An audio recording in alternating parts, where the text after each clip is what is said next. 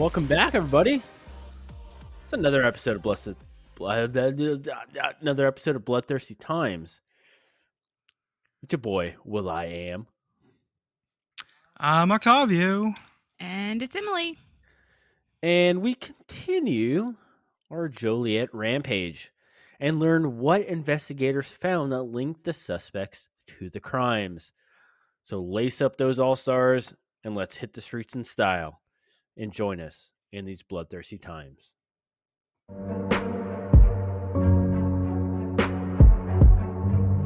Serial killers do on a small scale what governments do on a large one.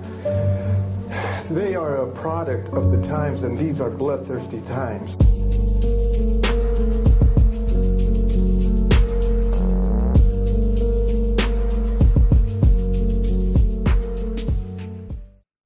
Well, Let's cut right to it.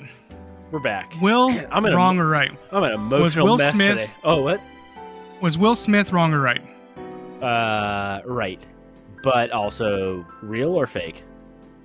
Real. Ooh, I think it was real. I think it was Nah. real, and I think he was wrong. I like the fact that he's Richard's loud in my ear. I don't think it's real. I do, because he got up there and apologized to the Academy and cried, like, Yeah. Okay. and if he I was mean, he is fake, an actor. So yeah, but why wouldn't he have apologized to Chris Rock if he was faking Okay. it, and then just like kind of going up there and be like, all right, yeah, like I'm apologized to everyone. He okay. apologized to his fellow And- nominees and all that. And what did that gain? Public attention. Attention Very much. to attention. the Also- Academy Awards, who no one fucking watches. But that's not to say that it would have gained attention to it prior to. It's not like they did that prior to the Academy Awards starting, so people would then tune in. This wasn't like a preset up thing. Like this Yes, happened but during.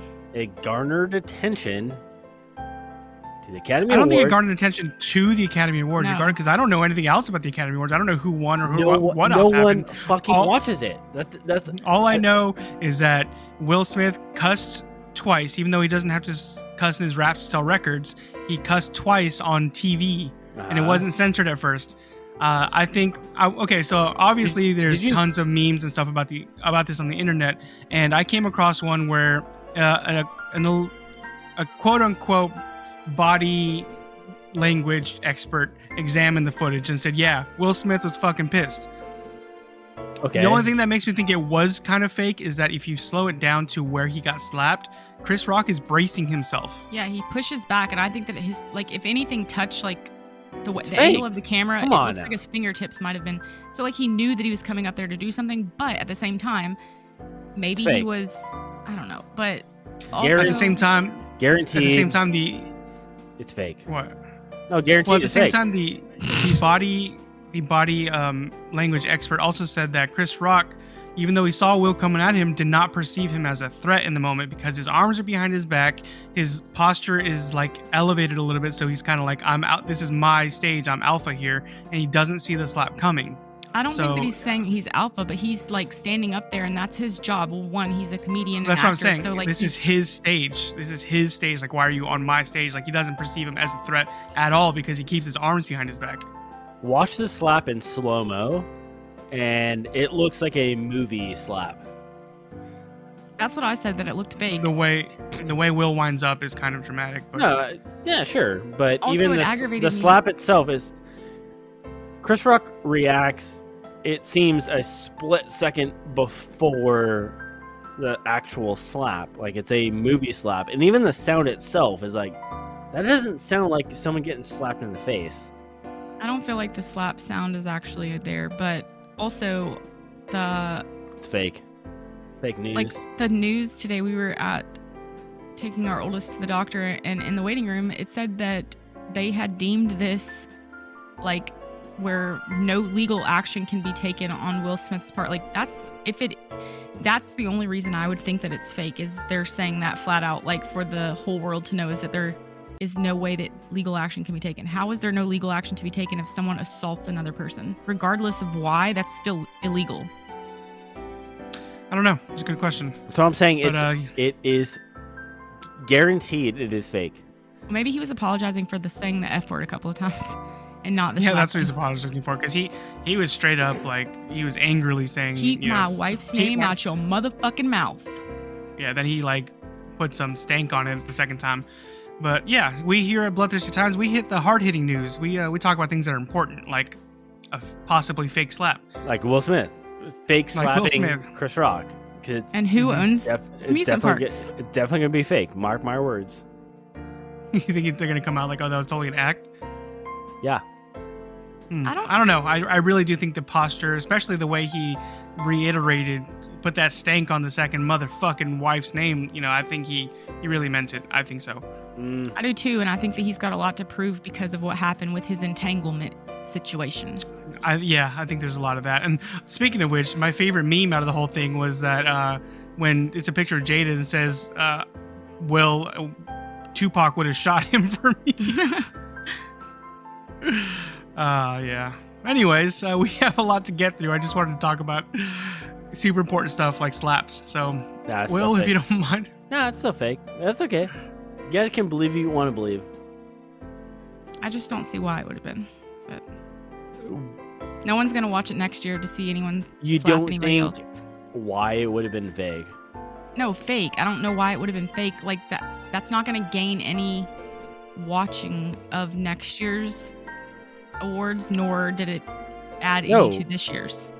No, I'm still never gonna watch it. Yeah. So All right. Well, No, but everyone to- is now focused on the Will Smith and slap Chris heard Rock, that's it. around the world. And yes, so Yeah. it gained. but not the Oscars. not the Oscars or Academy Just- Awards. No one just a gives a slap. no one gives a fuck about the Oscars. That's what I'm saying. That's why. What's Yeah. the purpose of it being fake? It doesn't I don't know, gain Will Smith- anything for that award. Yeah, he's Will Smith's probably got a movie coming out soon. He just think had he- one. He won an Oscar for it. Yeah, he won an Oscar for it. Okay. He was Which he famous might for actually be Serena stripped Williams' for it. dad. He might actually be stripped of that That's because fake. of the slap. Fake news. Well, if it's Anyways. fake, I really doubt they're going to strip him. Anyways, let's Yeah. talk about some murders, shall we? Yeah, let's do that. What? Murders? No way. Now, when we last left off, officers had pinpointed the truck back to the Myers residence. Myers. Myers. Mhm. Sorry. The officer was Mayer. Stepdad is Meyer. And they started trying to piece together some evidence. And there was one piece that had been overlooked for, I think, 2 years. 84. No, it was like 8 Eight months. months. 8 months. 8 months. Yeah, close to a year. And that was Shoemaker's close encounter with the truck on that lonely highway. You guys remember that? Yep. And Shoemaker She's the one that was at a party with her friends. Mhm. and jotted down the note. Yeah, or and the the truck kept tag on going her back paper. and forth and back and forth. And her tip had fallen by the wayside as investigators were bombarded by hundreds of tips that they pursued. And Detective Molinowski remembered that, this tidbit of information, hey, this black truck, it's probably relevant, and focuses attention on her recollection of the truck. He met with Shoemaker and asked if she remembered what the driver looked like. She said, I can do better than that. I can give you the license plate. And so she pulled out that small piece of paper that she jotted down those notes on and gave the license plate number to the detective. I have to say something about this. Mm-hmm. Yeah. Who if keeps a you weren't- tiny piece of paper for 8 months but does not demand that when they called the first time, which was, I guess, technically, Octavia, you're saying a week later from seeing the truck, still not the night of, if you were suspicious enough of something like that or worried and you wrote it down on a piece of paper, you had like the, thought to do that. You called the police a week later and then, yeah, they're busy. Who gives a shit? Walk your ass into that police department and demand that they take down the license plate or do something about it. I don't know, but she just kind of let them tell her, yeah, okay, well, yeah. Well, she never gave them the license plate number because they didn't ask for it. I don't give a shit if you're asking me or not. I'm calling you with information. You're going to take it whether you ask me for it or not. That's what aggravates me about this. Yeah, we had this argument outside, not off the microphone, but let's see. My point of view is that this is not her fault. This is the police's fault. This is not on her at all. No. Like she reported it the very next week, and the police did not follow up until 8 fucking months later. Who cares if she had the license plate that number that entire time? She did her part. It's not her job to collect this, because that's when it was relevant. That's when there's another crime that involved another truck or the same truck possibly. So she reported it once there was more crime to report. So then she did her part by talking. She called and did her thing and reported the encounter.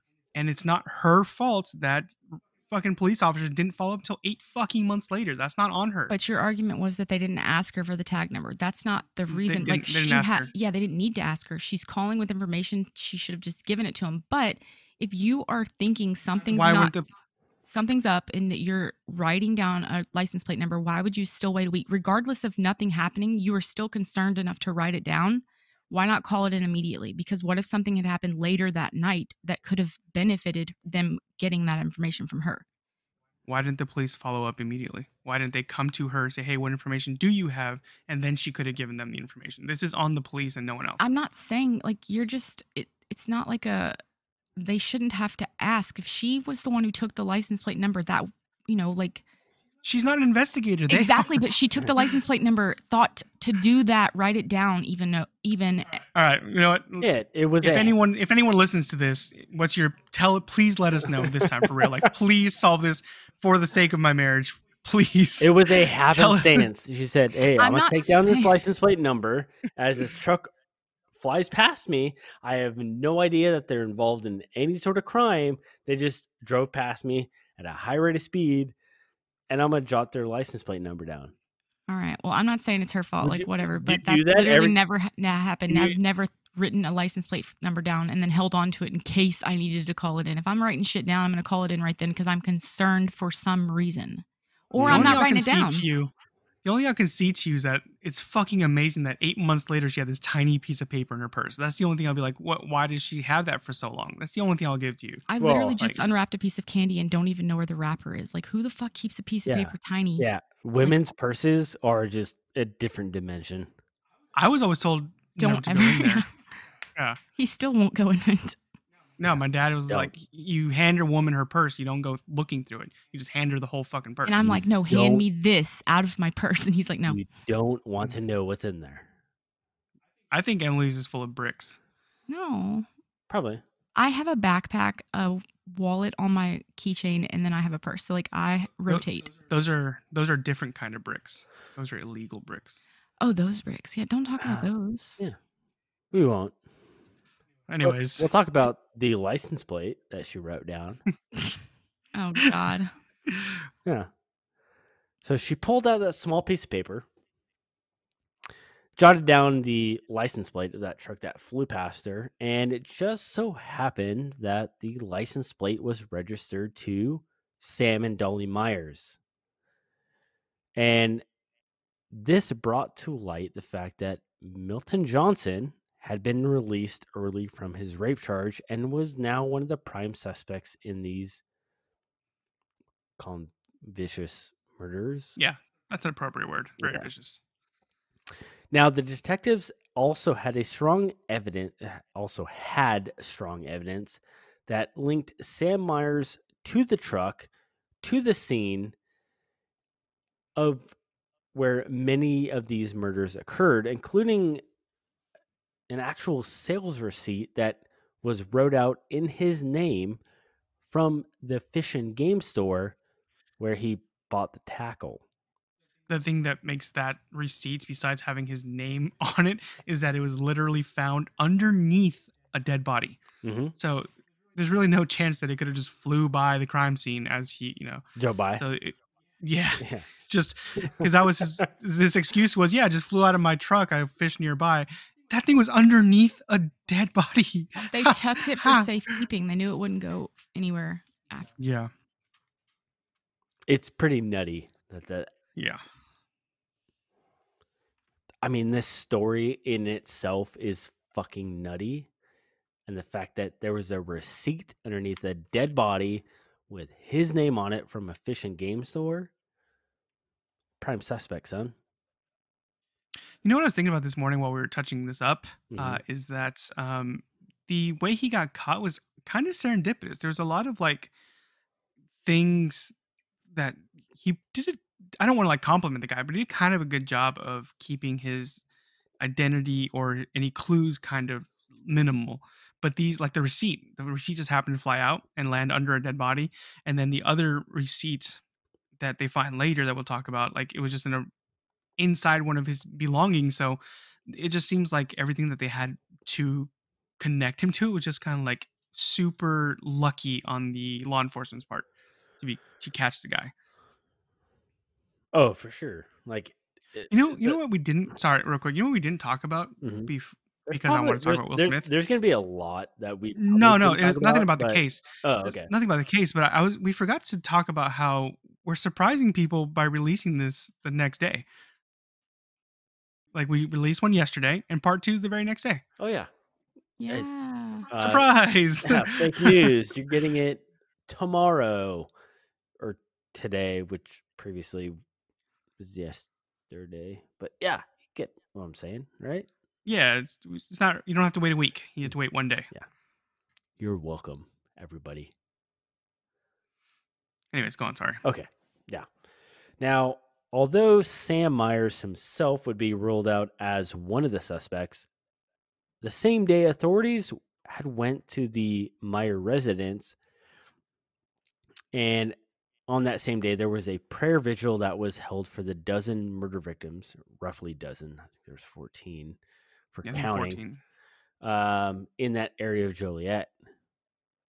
And now, coincidentally, after that prayer vigil, the murders suddenly stopped. So the guy who ran that prayer vigil, I forgot his name, but he takes credit for that. I don't know if he knew that the police had gone directly to Sam Myers' house and came across Milton Johnson, and that's why the murder stopped. But it happened to be the same exact day, or maybe there's no such thing as coincidences. Maybe there's no such thing as coincidences, and this is God's plan. I don't know. Sure. But either way, the fact is that the day they had a prayer vigil, the murder stopped completely. So take it however you want. I don't know. Those that were there in the prayer circle were like, our prayers were answered. No more Right away, murders. immediately. Yeah. Same day. Wow, God, you work fast. I'm not trying to poo poo on religion, but here we But go. you are. Yeah, but here we are. Here we are. So now, after authorities had met with Milton Johnson at the Meyer residence, after initially being there to search for Sam Myers because the information they had gotten previously pointed straight to Sam. But now authorities were confused on why they were face to face with Milton Johnson. He was supposed to be in prison, serving a 25 to 35 sentence for a brutal Pilcher Park rape. Now, Pilcher Park, located along Hickory Creek, is a popular location for hikers and fishermen alike. It was a pleasant forest and marshland where people can escape the hustle and bustle of city life and just enjoy nature. One of the most popular attractions at Pilcher Park was the well, where people would flock to and fill up their Yeti mugs with fresh from the earth mineral water. And after hours, the park became Lover's Lane. And many young couples would park their cars along the narrow roads leading in and do what lovers do. And on the night of February 15th, 1970, Lee Chandler and his girlfriend made the trip to Lover's Lane and parked their car on one of the back roads near the flowing well, knowing it was probably the best location where no one would bother them. About a half hour after they parked their car, they noticed another car pulled in behind them. And a couple minutes later, they heard a knock on the passenger window, and Chandler's girlfriend, Mary West, rolled down the window and spoke with the stranger. The stranger asked, Am I going the wrong way? Yes. she replied, Thank you. and he walked back to his car, only to return a couple minutes later and knocked on the window once again. How long you going to be here? About 10 minutes. And following her response, a shotgun barrel pointed into the open window. Bitch, open the door. Mary West complied, and the stranger climbed into the back seat, shotgun in hand, and asked the teen couple how much money they had. Combined, they had about $25, and the stranger ordered Chandler to get out on the floorboard and look at the fucking brake pedal. He then ordered West to take off her clothes and get into the back seat. Mary West took off her outer garments and got into the back seat with nothing but her slip on. The stranger, angry that she didn't follow orders, punched her in the face. I told you everything. The stranger started to inquire what the couple were doing at the park at such a late night, and the stranger asked, What were you doing here? Nothing? Not satisfied with their answer, he smacked the girl again and asked, What were you doing here? Mary West, not wanting to get hit again, spouted. We were fucking, okay? The stranger then turned to West and said, Now I'm gonna fuck you. She was repulsed by the large man sitting there and said, You're gonna need to shoot me first. Not happy with the response, he hit her once again. All the while, Chandler was curled up in a ball on the driver's side floorboard. The stranger told West to explain to Chandler what they were doing in the back seat. We're making love. It's not what the stranger wanted to hear, so he punched her. We're screwing. Not good enough. Punched her again. Okay, we're fucking. This is what he wanted to hear.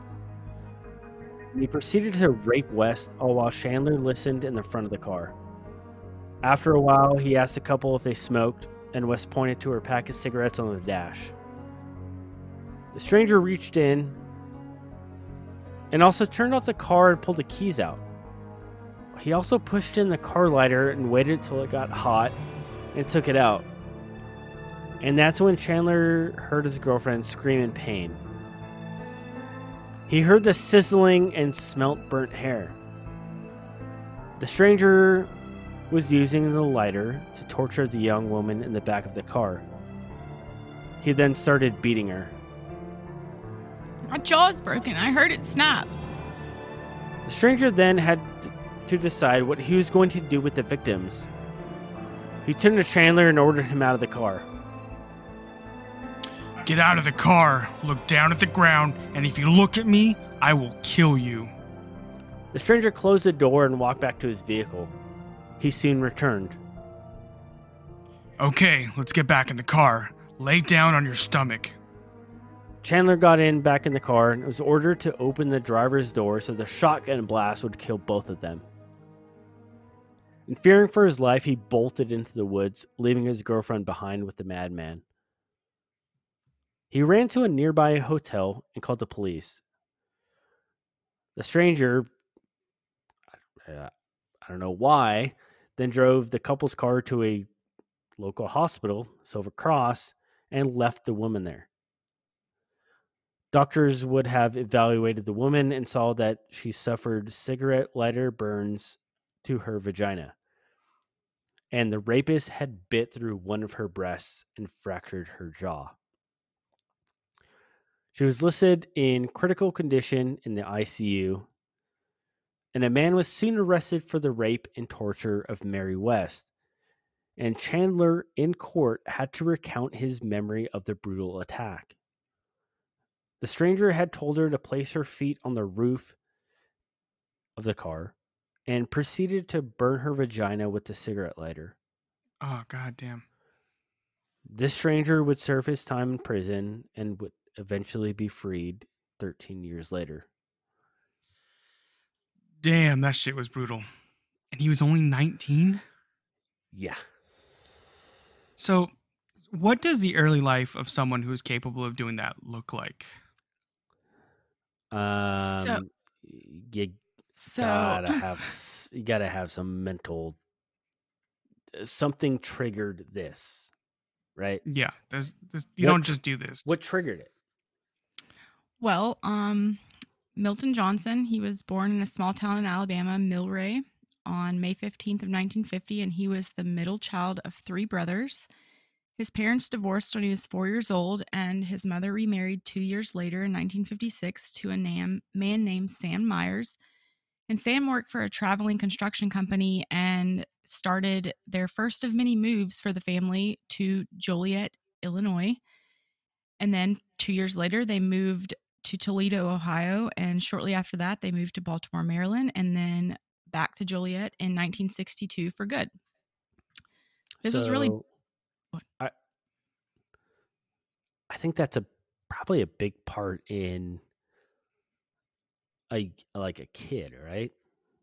Moving a Yeah, bunch, a not lot. having a stable home. Just moving all over the place.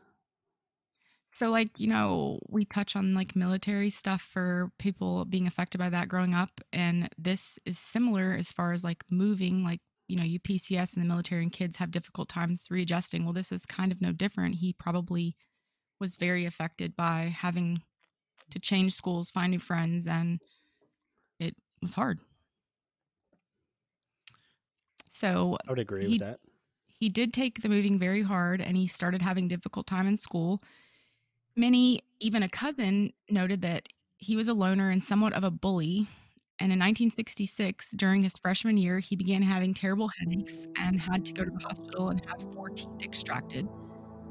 This was sort of the start of the demise of his schooling. It just caused an even bigger issue. He failed a grade. He wanted to drop out. And in 1968, he joined Job Corps and moved to Sparta, Wisconsin to study welding. Then eventually moving to Detroit, Michigan, living in a YMCA for a very short time and worked there. And then in 1969, he returned to Joliet and started working at Lamont Steel Plant. And as we know, Will spoke about the February 15th rape and torture. He brought the victim to the hospital himself, covered in her blood, which led to his arrest and conviction and sentence of 25 to 35 years in prison. But while in prison, he was very heavily focused on his geographical location and his appeals process. He was interviewed by several staff, psychologists and sociologists, both of which deemed him manipulative and stated he lacked accountability for his actions. As we will see in the trial, it's kind of ridiculous. He never loses that. And something that I found like super crazy at this point is during all of these assessments and stuff and like the breakdown of his, mental capacity and things, they did find him to have the ability to know what he's doing and have accountability. But when he was 15 years old, they found out he was arrested for the assault and battery of a woman, and the charges were dropped due to lack of evidence. But I would say that goes to show what type of person he was and how manipulative he truly was to be able to skate past that shit in prison therapy and still grind on his appeals. Yeah, he's, like you said, there's no way someone like does something as horrible as that, brutal as rape, and not have a history of, like, you don't just do that one day. That builds up. Yeah. So, one of the things that he knew of ahead of time in all of his meetings and everything, they, heavily assess people for their safety and the safety of staffing in prison, but he did not want to move to Pontiac Correctional, and that was his next step. And that would have changed his, like I said, geographical location. And he felt that it was best to stay where he was because he was innocent in his mind and he was going to prove that to everybody. And he needed to be where he was to continue his appeals processes. So, well, yeah, not only himself thinking he's innocent, but his mom and really his stepdad as well. They kind of pushed this a little bit. They thought he was innocent as well, so he wasn't alone in that. yes. Well, And that's what parents do, right? I don't know. I don't know about that. My Yeah. baby wouldn't have done that. Come on. I mean, that's a common trope, but I think realistically there are more. We just don't hear about it. There are more parents who are like, yeah, rots in jail, please. We don't need you in public. Who the hell else is driving your truck, Dolly? Good point. All right, let's move on from that one then, because there's no way I would stand by that shit. My kid would be going, and I would not be visiting. But Oh, really? yes, for sure. Like, You say that now. I might write him. Yeah, No, murder and rape and torture and no. Mm-mm. especially as vicious as that rape was. And already that- we've established he had these charges at 15 years old. So this mom and stepdad, like his whole family, they're not new to his, like, bullshit. yeah, like he's not just a model citizen that one day stumbled upon a vehicle and accidentally pushed his shotgun into someone's forehead. Or accidentally, I can agree. or accidentally put a lighter into a girl's vagina. I mean, Yeah. multiple So- times. Anytime anyone discussed his case with him, he always stated that he wouldn't be there long, even though he was sentenced to 25 to 35 years. The prison psychologist did assess him on multiple occasions and deemed him fit to be moved to a medium security facility due to the nature of his crimes. I did not quite understand that because the nature of his crimes are like extremely heinous. So why would medium security be fitting? I would think max, but I think based on his mental capacity, What they saw of him in the moment. yeah. But also I think- well, he held his own with them because he was adamant that he was innocent, that he was going to work on his appeals. He studied. He did not have a diploma, but he had a plan for obtaining one at that moment. But during his whole thing, he still kept the story that he was innocent. And during one of his assessments with the staff, it was shown that he had a very low IQ, possibly a 7th or 8th grade level of thinking, but they made it clear that he was not mentally retarded. That was the wording used. Well, yeah, he didn't complete high school. Well, they said that he didn't have anything past 7th or 8th grade, and I don't know specifically what they're saying because he was knowledgeable enough to research things to possibly get an appeal. I wouldn't know how to do that in 7th or 8th grade.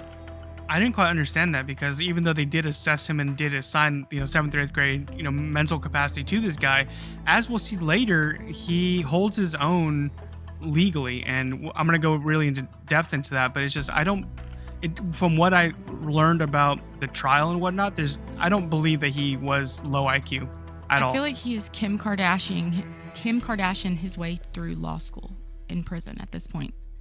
What does that mean? She didn't go to law school. She took the baby bar, passed it, and now she can sit for the real bar to become a lawyer without ever going to law school. Side note, sorry. Yeah, that's a thing in California. You could go to law school or become a lawyer. You watch a lot of that Keeping Up with the Kardashian shit, so. I mean, it's kind of all over the place, but anyways. Along with that determination that he was not mentally retarded and had a 7th or 8th grade level of thinking, it was concluded that he was not a sexual predator, and they simply labeled the rape and torture of an innocent girl as a situational reaction. What the fuck? Wait, what? They did not deem that he's not a deviant or heinous sexual act, deeming him a sexual predator. They said that it was a situational reaction. He reacted to a situation that way, and that's how they categorized him as a person. Not a sexual predator, a person who raped and tortured a girl as a reaction, a situational reaction. In what situation you're like, I'm gonna take a lighter and shove it into her vagina?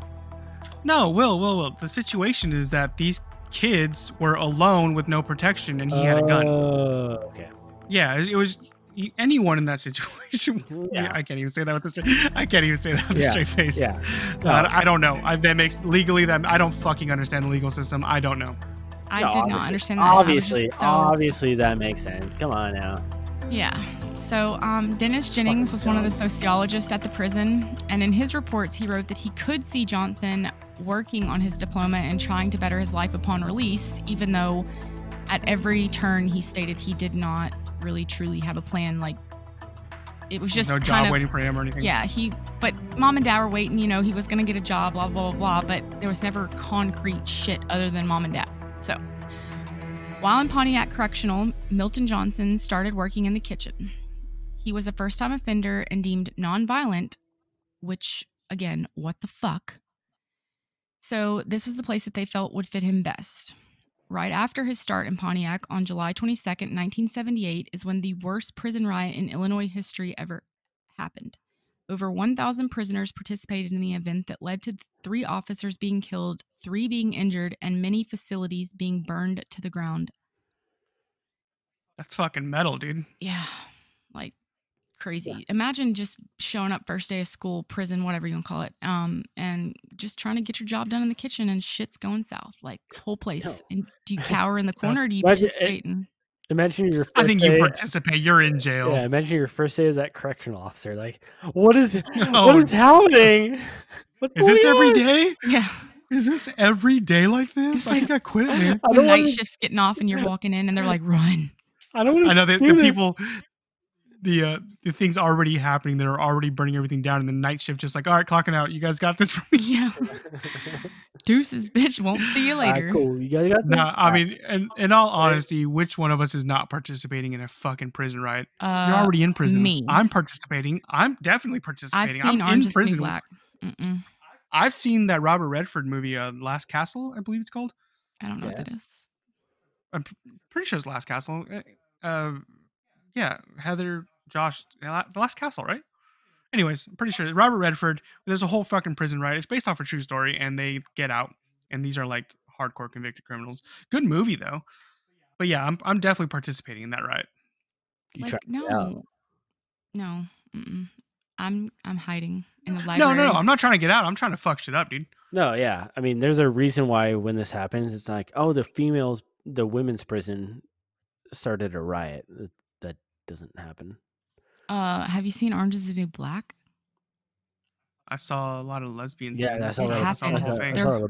saw a lot of boobs and They took over that prison like bosses. So okay. They did. That's true. They Yeah. did take over that whole thing. But that was a made them fake shit. story. Made the correctional officers shit in that's a- buckets. But that was a pure fake- pure entertainment. Yeah, that was Netflix. Whatever. Anytime I hear happen. a prison takeover, it's always the men. It's I because like- women are smarter than that, and we want to actually go home when we're supposed to. Okay. I want to party. I'm here to party. Yeah, I'm here to get the. My name I'm here to get. my name is Rob. I like to party. Yeah, I'm here to get the fuck out early. Yeah, so put your head down, go sit in the library corner, and mind your fucking business. Yeah, and eat some box. All right, sure. Hi, my name is Rod, and I like to party. Well, you guys can stay in prison longer. I'm getting the fuck out. Okay. Well, So There's no bills. There's 3 hots and 3 hots in one cot. well, that's you know. technically true. There is Yeah. 3 hots in the cot. 3 hots on the cock. What? Well, yeah. What did you hear? Okay, what? There's probably a lot of that too. Anyways, If prison was based on Orange is the New Black, everyone's like, I want to go to prison. I just don't know how I would sleep. And there's small walls. It's weird. yeah, I'd get beat for my snoring. Yeah, because you definitely couldn't have your CPAP. Someone would strangle you with it. They'd use it as a Yeah. weapon. You'd have to be in Weapon. seg, and you'd be lonely. You'd beat your head against the wall to get out. Oh, he's in seg because he's brown. How dare you? No, because he has a CPAP Wow. machine. Wow. Wow. I mean, take it as you will. Whatever. If you want to say it's because Not you're that brown, good. then fine, bro. No, You it's fine. You're obviously racist. have No, it's okay. You're racist. Continue. clearly. Nope. Continue. I'm Mexican. My last name is Gonzalez. Mm, True. barely. It's true. Sometimes she has a little Mexican in her. Yeah. Oi, my Just- parents might be listening. Just a couple times. We have kids. They know it's happened at least once. My dad thinks that you sleep on the couch and we don't touch, okay? Well, that second part's true. And Luther just appeared out of nowhere. He was just like Exactly. a gift to the earth.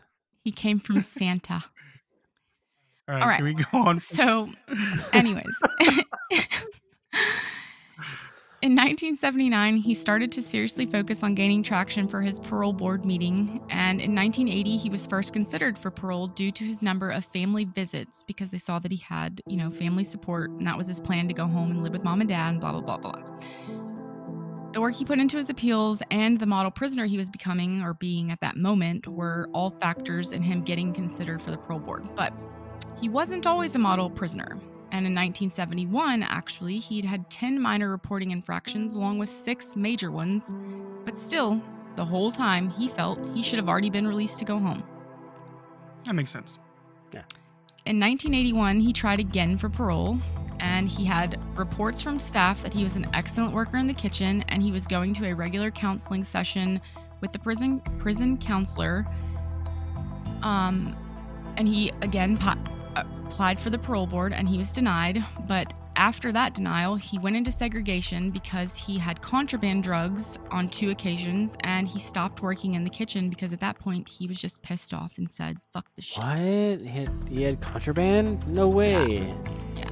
He probably brought it in his prison wallet. I mean, where else would you put it? The butthole. Oh, thank you for clarifying. Thank you. I wasn't sure if anyone would get it. If someone doesn't know what prison is, it's in your butthole. Well, I asked Carter, our 12-year-old, what it was, and he said it's the space behind your pinky toe. Well, Okay. he's going to be in for a rude awakening. He's going to be in for a long time because he's going to get caught a lot. He's like, no, it's in my prison wallet. What? Yeah. My pinky toe. So he said he wears Crocs in prison so he could hide it. Yeah. Sorry, dude. So between 1981 and 1982, he had multiple family visits, and while he still had no solid job lined up if he were to be released, he kept trying for parole. The family visits thing were a big plus for that, by the way, but it was determined in 1982 that he was not affiliated with any gangs while in prison, but he had been caught with contraband drugs in the past, but he was currently improving his behavior, and in April of 1982, he still, again, was denied for parole. He did that South Park thing. I'm sorry. I'm sorry. We're sorry. The job Sorry. thing, Sorry. the job thing was a big kicker for the denials at this point. Like they did see a big, huge pluses in the family visits. Like he had at one point had 10 a month from his family of all of them. In the book, did I hear that he said he was a gym teacher? Yes. So I didn't write that. I completely Where forgot. did that come from? He wanted to be a gym teacher. That was his. No, He said yeah, you're right, but he also said he was already. he said that he went to that- Forest. Yes, he was hired by the principal of Forest Park High School after his arrest from like in between him going to prison and like that whole like around the between leaving Job Corps and his imprisonment in 1970. He said that Forest Park High School principal hired him to be a gym teacher. That is what he told the counselor of the prison. All made up, though. Yeah, clearly. I mean, no one's fucking hiring this dude to do shit. Obviously. Except wailed. Anyway, so 2 months after his appeal in April, or 2 months after his April of 82 denial from the parole board, he requested a transfer to be in a pre-release program. His prison counselor, Diane Rocket, agreed with this request and submitted the paperwork approving it. Diane stated that the change to a new location would be a good thing for Milton, and she supported it. She also requested he be given 60-day credits multiple times between July and October of 1982. And these were, of course, leading to his early release. And these credits were all like Pre-release? 30. They were 30 60 days, days 60 apiece. days. 60 days apiece every single time. He had, I think, a total of 12. That's a lot. That's a lot. Yes. Yeah, In January. Well, that's like, what, 6 months early? 60 day credits. 60 times 12. 6 years. Yeah. It's That's a 6 long years? time. But Is that also, 6 years? we should Yeah. focus on the fact that he was sentenced to 25 to 35. We never had it specified. Obviously, there are multiple terms to prison sentences. Just because it says 25 to 35, you're always eligible unless they state that. You can get out early with good behavior, things like that. So If it's 60 days every time you got a credit and you got it 12 times, that's 2 years off a sentence already. Okay. Then Thanks for that she- quick math. she gave You're welcome. more at later times, but those were Oh, not yeah, she necessarily. Yeah, she did. Yeah. Yeah, she So- did. In January of 1983, You don't want 60 days? Yeah.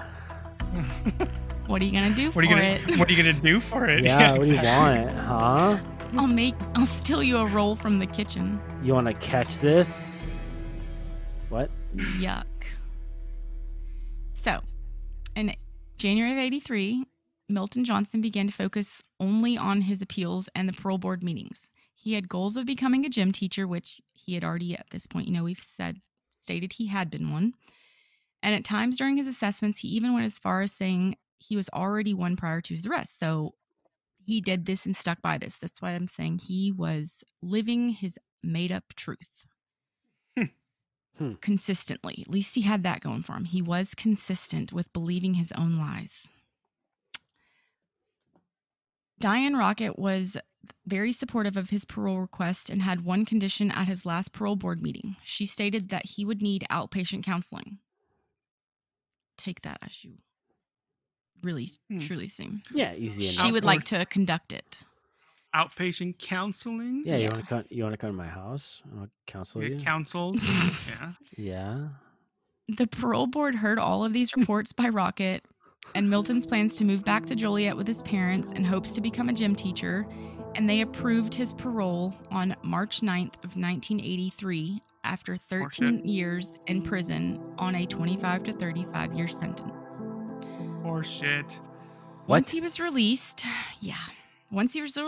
there was no sex offender registry in Illinois or any sort of departmental loop communication that would have alerted Joliet Police or the Will County Sheriff's Department that Milton Johnson was released and would be back in Joliet. Hence the sheriff's office being like, whoa, Milton Johnson, what the fuck what's are you up, doing dude? here? There's no communication between the system and the local department of where the fucking offender is going to live. Yes. So lots of people in prison were his cheerleaders, but I purposely skipped this person now due to the nature of the reason why she is so important. While working in the kitchen of the prison, there was of course food and nutrition staff that worked closely with the prisoners. Mary Jo Hillier was one of those employees. She somehow found Milton charismatic and became friends with him during her time and visits in the kitchen.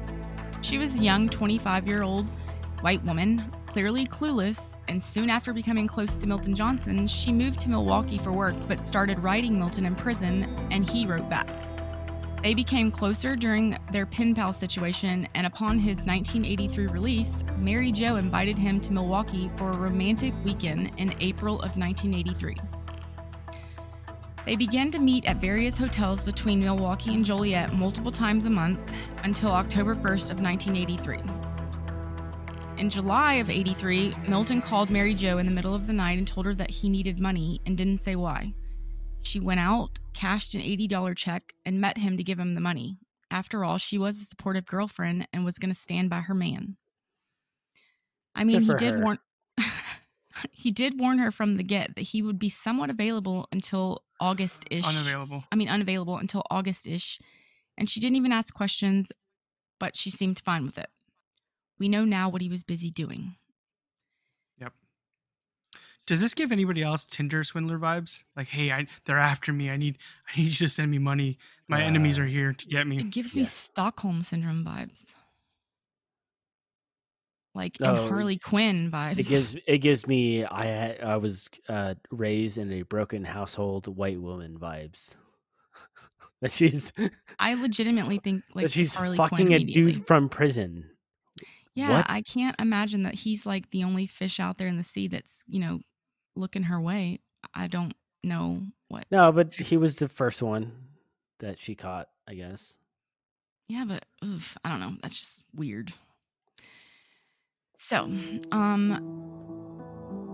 we know now what he was busy doing and doing things that for sure shouldn't have been deemed situational reactions while he was assessed, and he in fact was a sexual deviant and serial offender.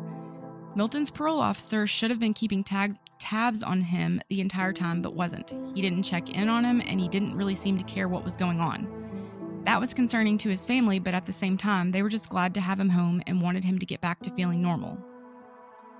Milton's older brother, Lewis, who was a Statesville prison guard, worried about his brother after he was released. He noticed he seemed to become more secluded than before, and he held a lot of resentment for being locked up and losing 13 years of his life for a crime that Milton was adamant he never committed. Lewis tried to gather some friends, including a coworker of his that was also Milton's childhood friend, Albert Williams, to hit some bars and grab drinks, hoping that it would help Milton meet people. But Milton Johnson was paranoid. He told his brother that he thinks he's being watched by the police, and he felt that they were just going to try to pin anything on him so that his parole would be revoked. This furthered the worry that Lewis had for his brother, and in a conversation between the two, Lewis noted that Milton stated he would make sure he, Milton, would have the last laugh. Things began to change that summer, and he reconnected with his friend Jerry Edwards and even brought his girlfriend Mary Jo Hillier to meet him once. Girlfriend, huh? Yep. Well, that's nutritionist girlfriend. Mm-hmm. from And prison. actually, she Yeah. was the nutritionist secretary. Where'd you guys meet? Well, he was locked up, and I was like, you know what? That's the man for me. That's like such a big thing, though. Like what's it called? J phone or J? J-date? No, I don't know. Like J pin, J date, J phone, J whatever, pay. I don't know. But people like seek out prisoners to start relationships Well, they with. want, they want them bad boys. I just, They want those bad boys. I mean, bad. there's enough Are you bad ones bad? outside of the prison walls that you could probably hit up. Well, maybe. I'm too old for that shit. So who is this Jerry Edwards? Was an old friend? Yeah, childhood friend. Huh. What's his deal? Oh man, they grew up together, and upon Milton's release, they started to hang out again. More people that just are Just, So supportive. so supportive. just I don't there, even have this many supportive people in my life, and I've never been to prison for rape. Well, go to jail. Straight to jail. I'll be right back. Straight to jail. Undercook the chicken, straight to jail. Overcook the chicken, straight to Straight jail. to jail. You'll see where your friends are located.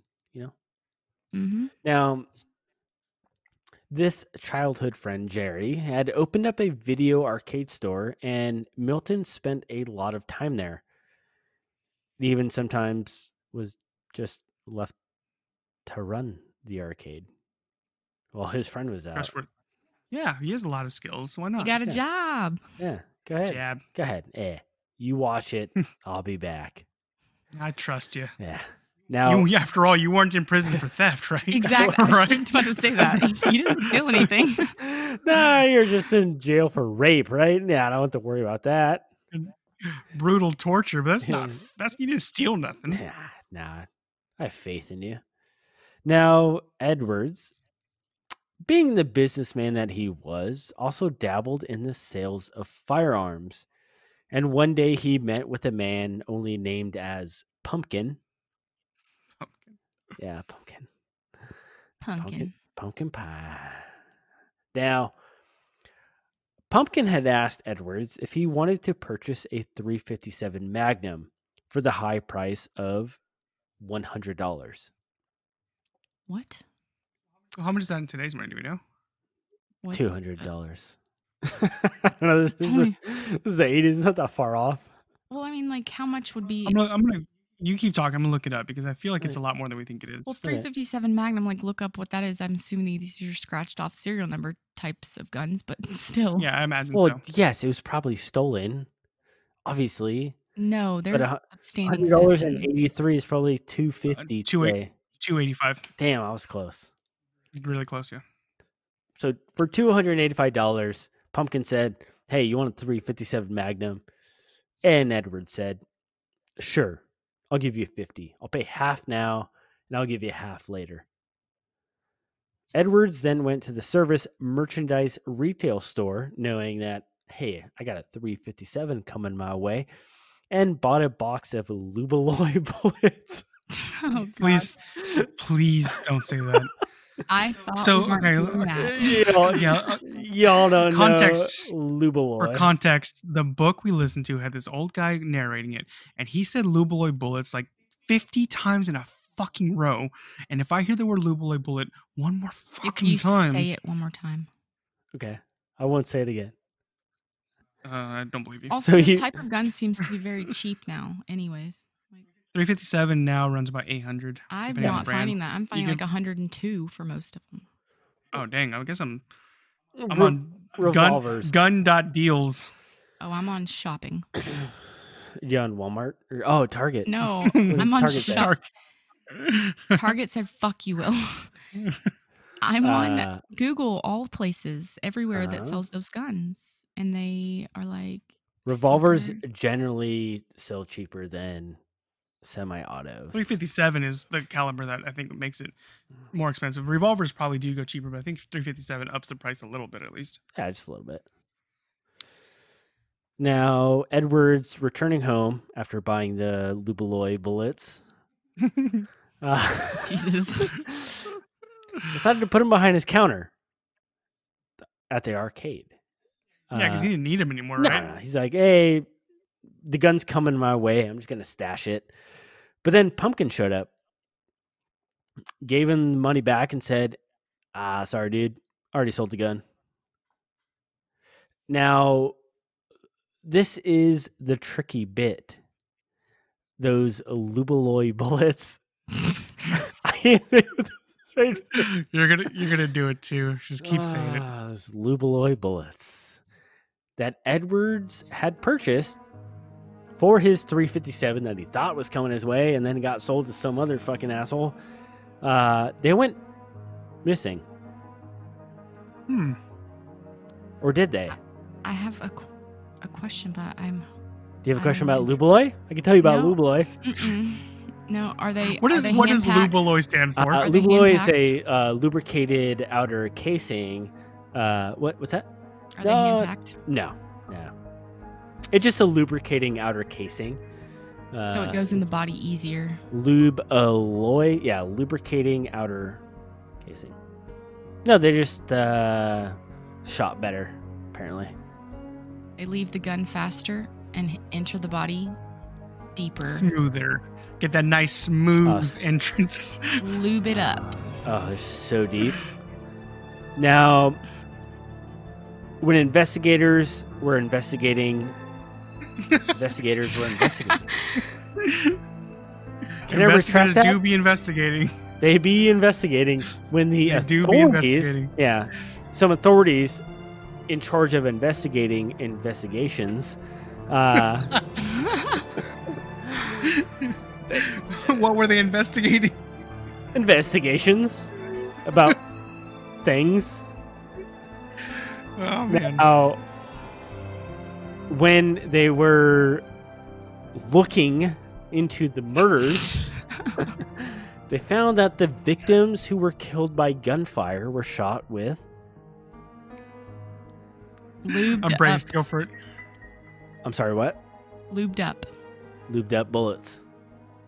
The old Lubaloys. By the way, I just Googled that and Fleet Glycerin Suppositories came up. Don't shove that up your ass. Now, these Lubaloy bullets were purchased... I'm trying not to react, but man, I've heard it so many times. You literally yelled about it earlier. I'm going to say it as many times as possible. These Lubaloy bullets were purchased on June 24th. But the first murders occurred on June 25th, and that was with the Bloom sister murders. If you guys remember that from last episode. So hand raised. Answer. What the fuck? What's a Lubaloy? No. Got it. It's something you don't put in your butt. Correct. What is... So Pumpkin is only mentioned by Pumpkin. I get that. He's just some guy.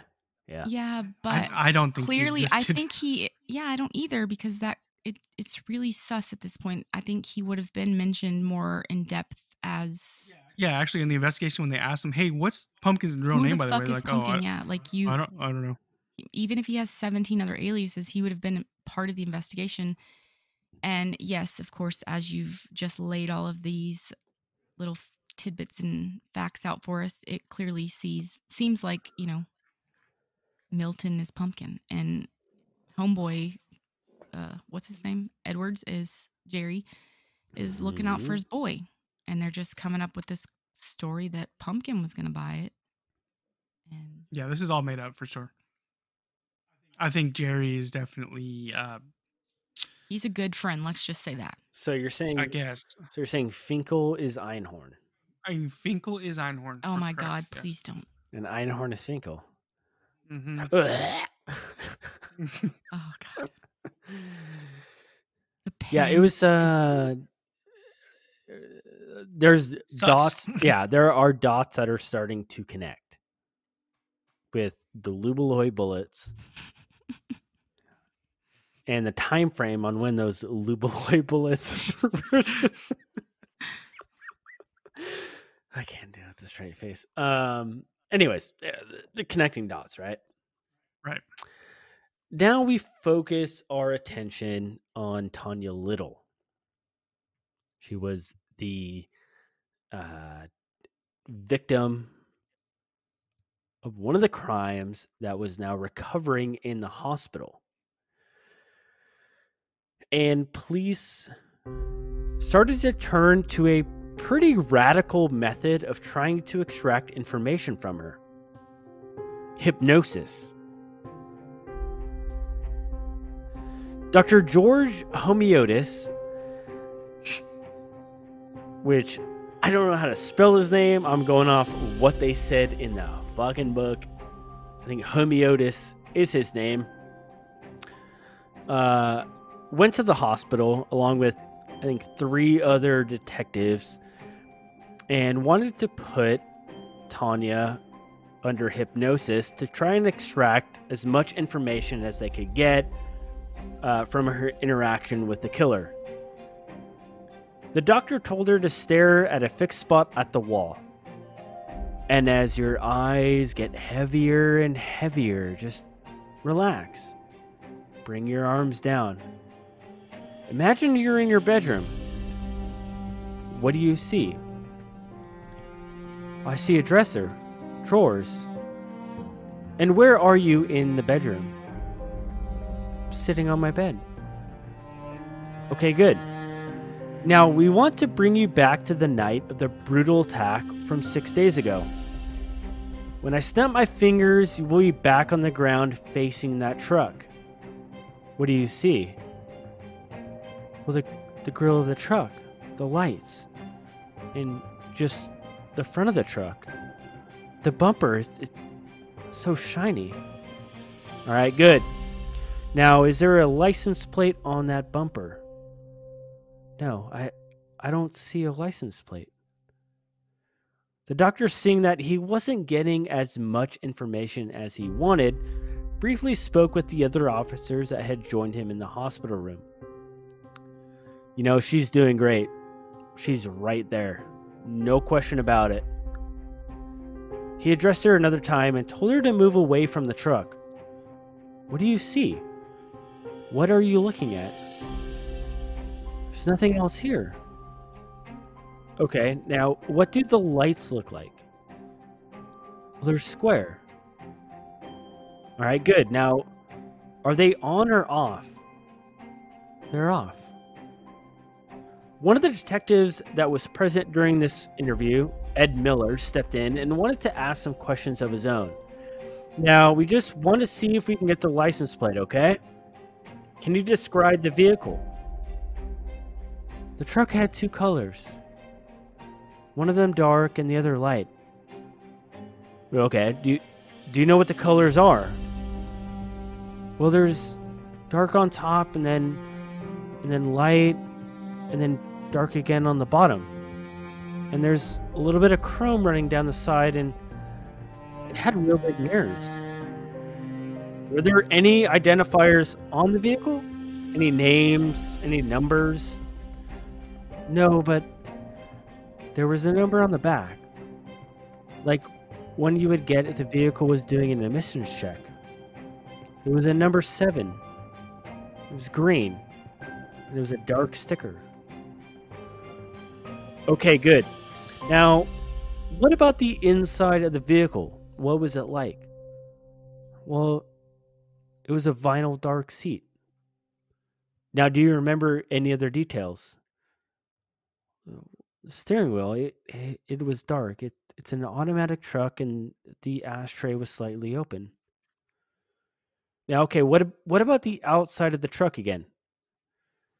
Well, the grill, it's not wasn't really shiny, like maybe plastic? Okay, good, good. Now the doctor asked the detectives what else he should ask and what they wanted to figure out. They were focused on the front of the truck. Okay, you're lying on your stomach, right? Tell me what you see. The lights, the grill, and the bumper. Now, do you see a license plate? No, I see nothing. Okay, good. Well, you keep your eyes closed, and when I count to 3, you'll feel very relaxed, and you may start to remember some things later on, and as your mind starts to settle, just remember those things for us, all right? Now, as Tanya Little was released from the hospital, started recuperating at home, detectives put together a photo lineup of possible suspects and brought them to her home. Tanya reviewed a total of 130 mugshot photos. 130? 130. While she's trying to recover. 130. She's trying to point out her assailant.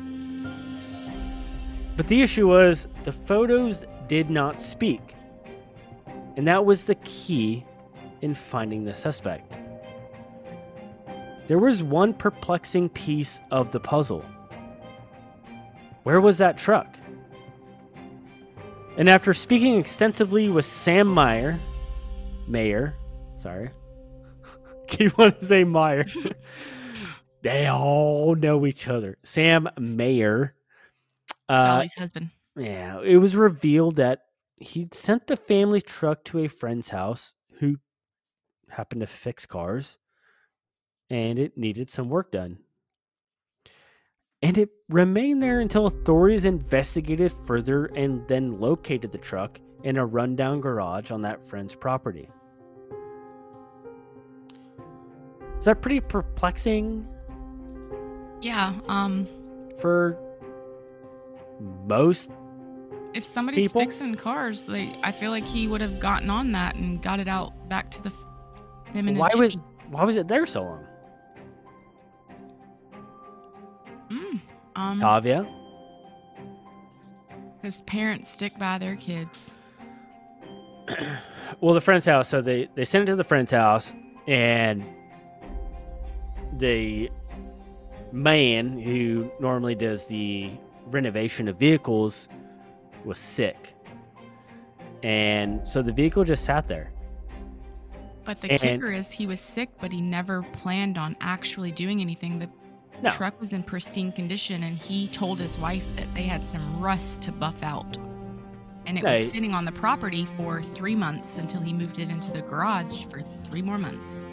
Yeah, but that doesn't make sense of like why no one came looking for this. Like this is, according to them, like this is a family vehicle. It doesn't make sense for it to be there, even if it was for quote unquote repairs. That's why they moved it in the garage. Right, but I think truck if I remember, yeah, dude, are you done with my truck yet? Like I know you're sick, but like am I gonna have to take it to another guy? Do I need to get another guy? Like this is a family vehicle. I gotta drive this thing, right? So even though they claim this is for repairs, first of all, the dude was like sick all the time and couldn't even get to it. And secondly, like he was just hiding it. There's no like he was hiding it. That's all there was to it. Dolly had a car, and they specifically started to use it. He's doing a solid for a friend. Yeah. If I wasn't aware. Hey Octavia, bro, can you put this car in the garage? Just a couple months. Don't worry about it. See, when you say like that, no. Now I'm curious. If you tell me, I'll do it. Like if you came to me straightforward and be like, "Hey, I might have killed someone in this car." Hey Octavio, can I put my car in your garage for like a couple months? Why? See, I would think you're trying to come on to me then. Yeah, that's what that sounds like. Mm-hmm. I think you're trying to be like, Park "Hey, your big Mac truck in his little garage." I don't have a Mack truck. I got a little Cadillac CTS, but I have a Hey, Prius. can I slip it in there for a couple months? Couple months, huh? Hey, No, man, none of it makes sense. You won't even know it's there. I'm down for almost anything, but I got a lot of questions first. Yeah, You're I have a done? lot of questions about it. I would probably let you do it, but I would have a lot of questions. I'd probably try to make you feel like shit about it. Yeah, if I just slipped it in, you wouldn't even know. that's- Without me knowing. That's Yeah. stupid of us because it makes us an accessory to ask questions. If we don't know and we just do it, we don't know shit. Can't say shit. Yeah. Don't have shit to say. I guess. But in a court of law, you're like, I didn't know. Exactly, unless we. But That works. also, you think about the context. You live in this small fucking town, and there's been multiple murders over the course of every weekend, like the past 3 months, and all of a sudden, you want to hide your truck in my garage, huh? Yeah. And then when I do hide the truck in your garage, the murders just stop. Huh. And the thing is, Weird. it's 4 miles away. So, like, the fact that it was sitting on the property for a few months or 3 months, and then they decided, well, shit, this may still get it, seen. Let's move it into the garage. It's just the town's small. We know that. Like, it's not. I don't know. Yeah, this whole part did remind me of in this book. We never even mentioned the book. The book is called Terror Town USA, and it's written by a guy named John Ferrick. And this part reminds me of a part in what was that show that everyone was obsessed with? How to Make a Murder. What's his name? Brandon Dassey. Yeah, the nephew was Brandon Dassey. The other one was Stephen Avery. Stephen Avery, Avery. not James. Yeah, Stephen Avery. So actually, you know what? This John Ferrick guy, he actually wrote a book about that case. Oh, I didn't know that. Yeah, the other book, because I knew he wrote another true crime book, but I didn't know He's which one written it a was. couple, But I think, but I didn't know he wrote one about them. yeah, he wrote about one about the How to Make a Murder case. But this whole because that's what happened on the Stephen Avery case, right? The RAV4 was just gone, and it was somewhere close by but far enough away where it was literally didn't still find it. on the property. They just weren't. Yeah, but it was like on looking. the far end. Yeah, but I mean, it was a huge piece of property. Yeah, and then of course, that whole case was very different in this situation because those were. Yeah, no, it's simple, different but- completely. I just thought there's some similarities Yeah, with the but vehicle hiding anyway. the vehicle hiding thing, I feel like, so yeah, they're doing the friend a solid or whatever, but like the dad or stepdad, Sam, right? Yeah, Meyer. Sam. I keep saying whatever. Anyway, Meyer. he didn't. Like Oscar he didn't- Mayer. Wiener. Yeah, Sam Meyer. He didn't do anything, and like the guy is like, he's telling his friend, like it's his friend, not Milton Johnson's friend. It's his friend. So he's like, hey, I need you to Yeah. put my truck here because like the police might be coming to get it, and it's my fucking truck. My stepson's a dumbass, and I need you to hide my truck. Like, This whole thing is very strange because aside from hiding the truck for whatever reason that Milton told him, aside from that, and I'll talk about it later, but like he put down a lot of money for a retainer on a lawyer. He believed he was innocent the entire time and still believes he is innocent because he's a good boy or whatever. But like it kind of seems like they might know more than that they let on, I guess. it's giving me what's his face, Brian Laundrie vibes. Brian Laundrie parent vibes. They knew fucking their son did that. So yeah, this is the exact same situation, I feel. It's ignorance is bliss type of thing. Oh, I think Nah, this he is flat didn't- out. Like, No, I just think refusing. didn't do it. This is cover They are up. hiding it. They I think are- they're hiding yeah. it.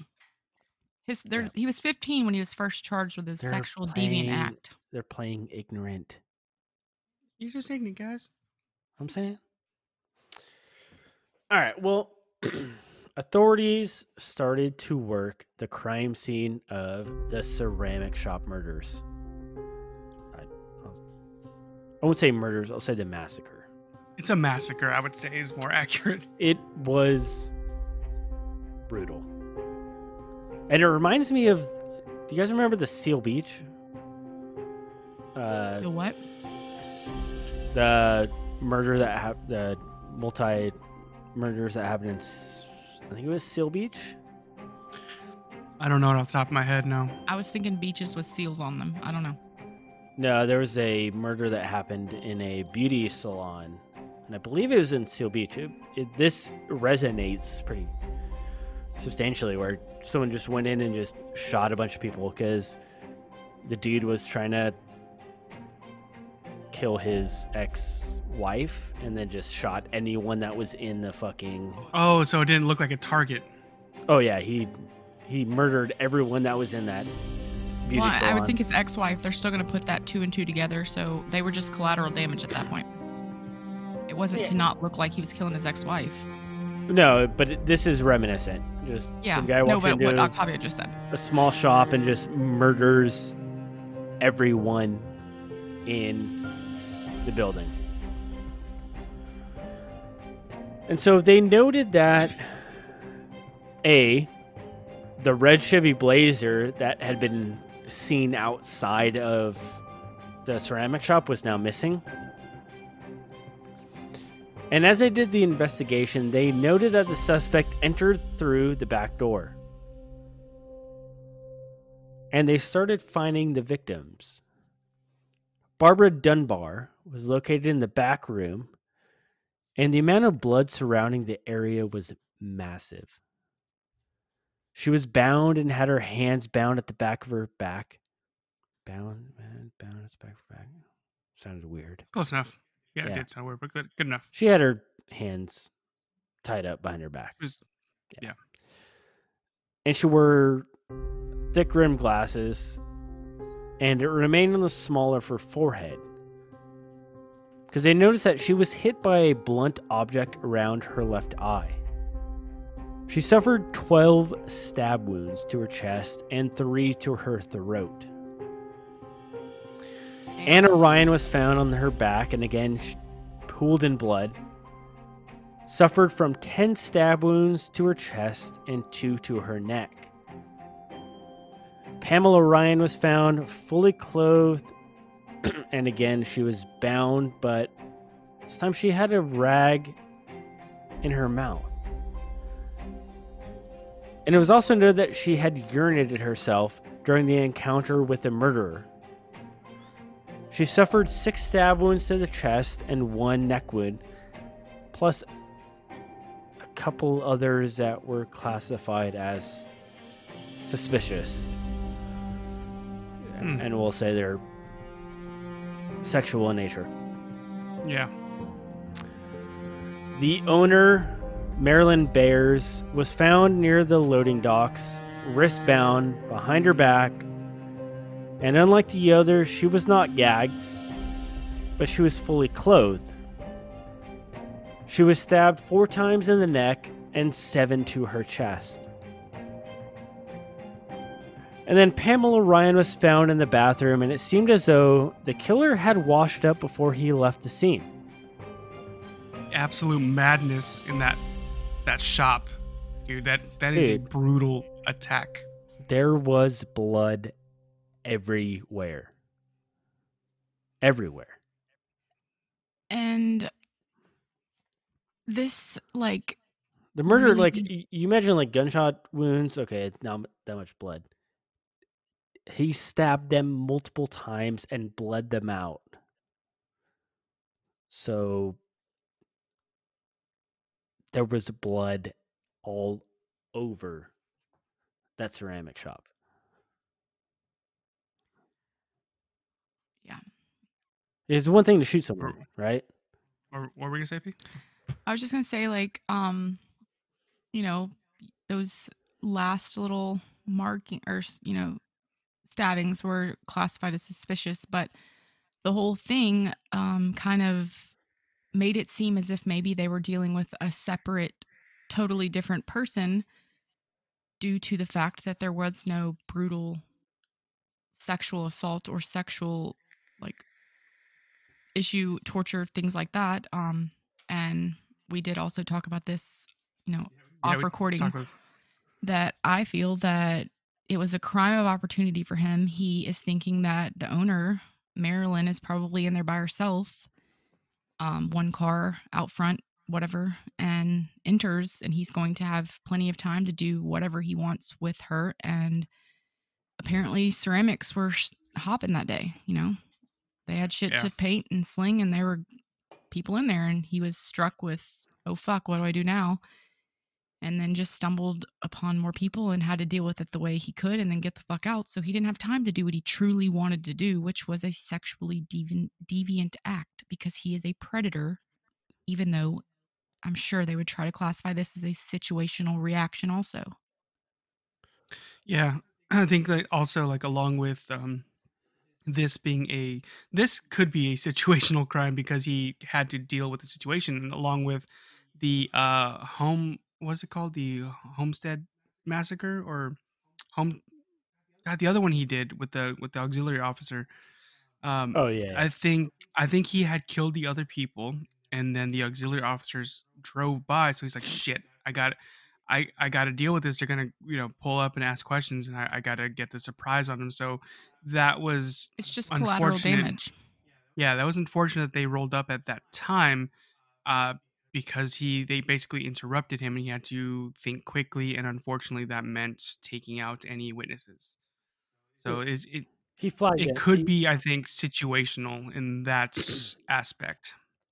I mean, he essentially flagged them down, so it was Yeah, because he saw them coming. Like, yeah. He's like, oh he had already done the shit, murdering, I and he I got to take care had of to deal with anyone that yeah, comes into the right. scene. And they just happened to be police, And not to mention that he didn't have enough time. He had to get the hell out of there because, as we also said, how freaking long do you think it takes to stab 4 people 43 that many times. Like 40 something times. Yeah. 43 times, I think it was. But yeah, I'm thinking like 4 times. It's still going to take a long time and a lot of force, a lot of work. But he sure didn't have time to do what he probably really, truly wanted to do, which was commit a sexual Deviant acts. act. Yeah.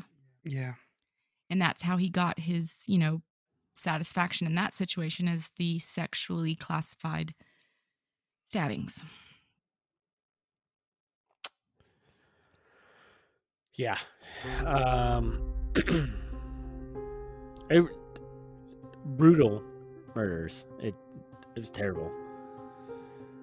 And again, although forensic science wasn't big back then, detectives still managed to pull fingerprints from the car.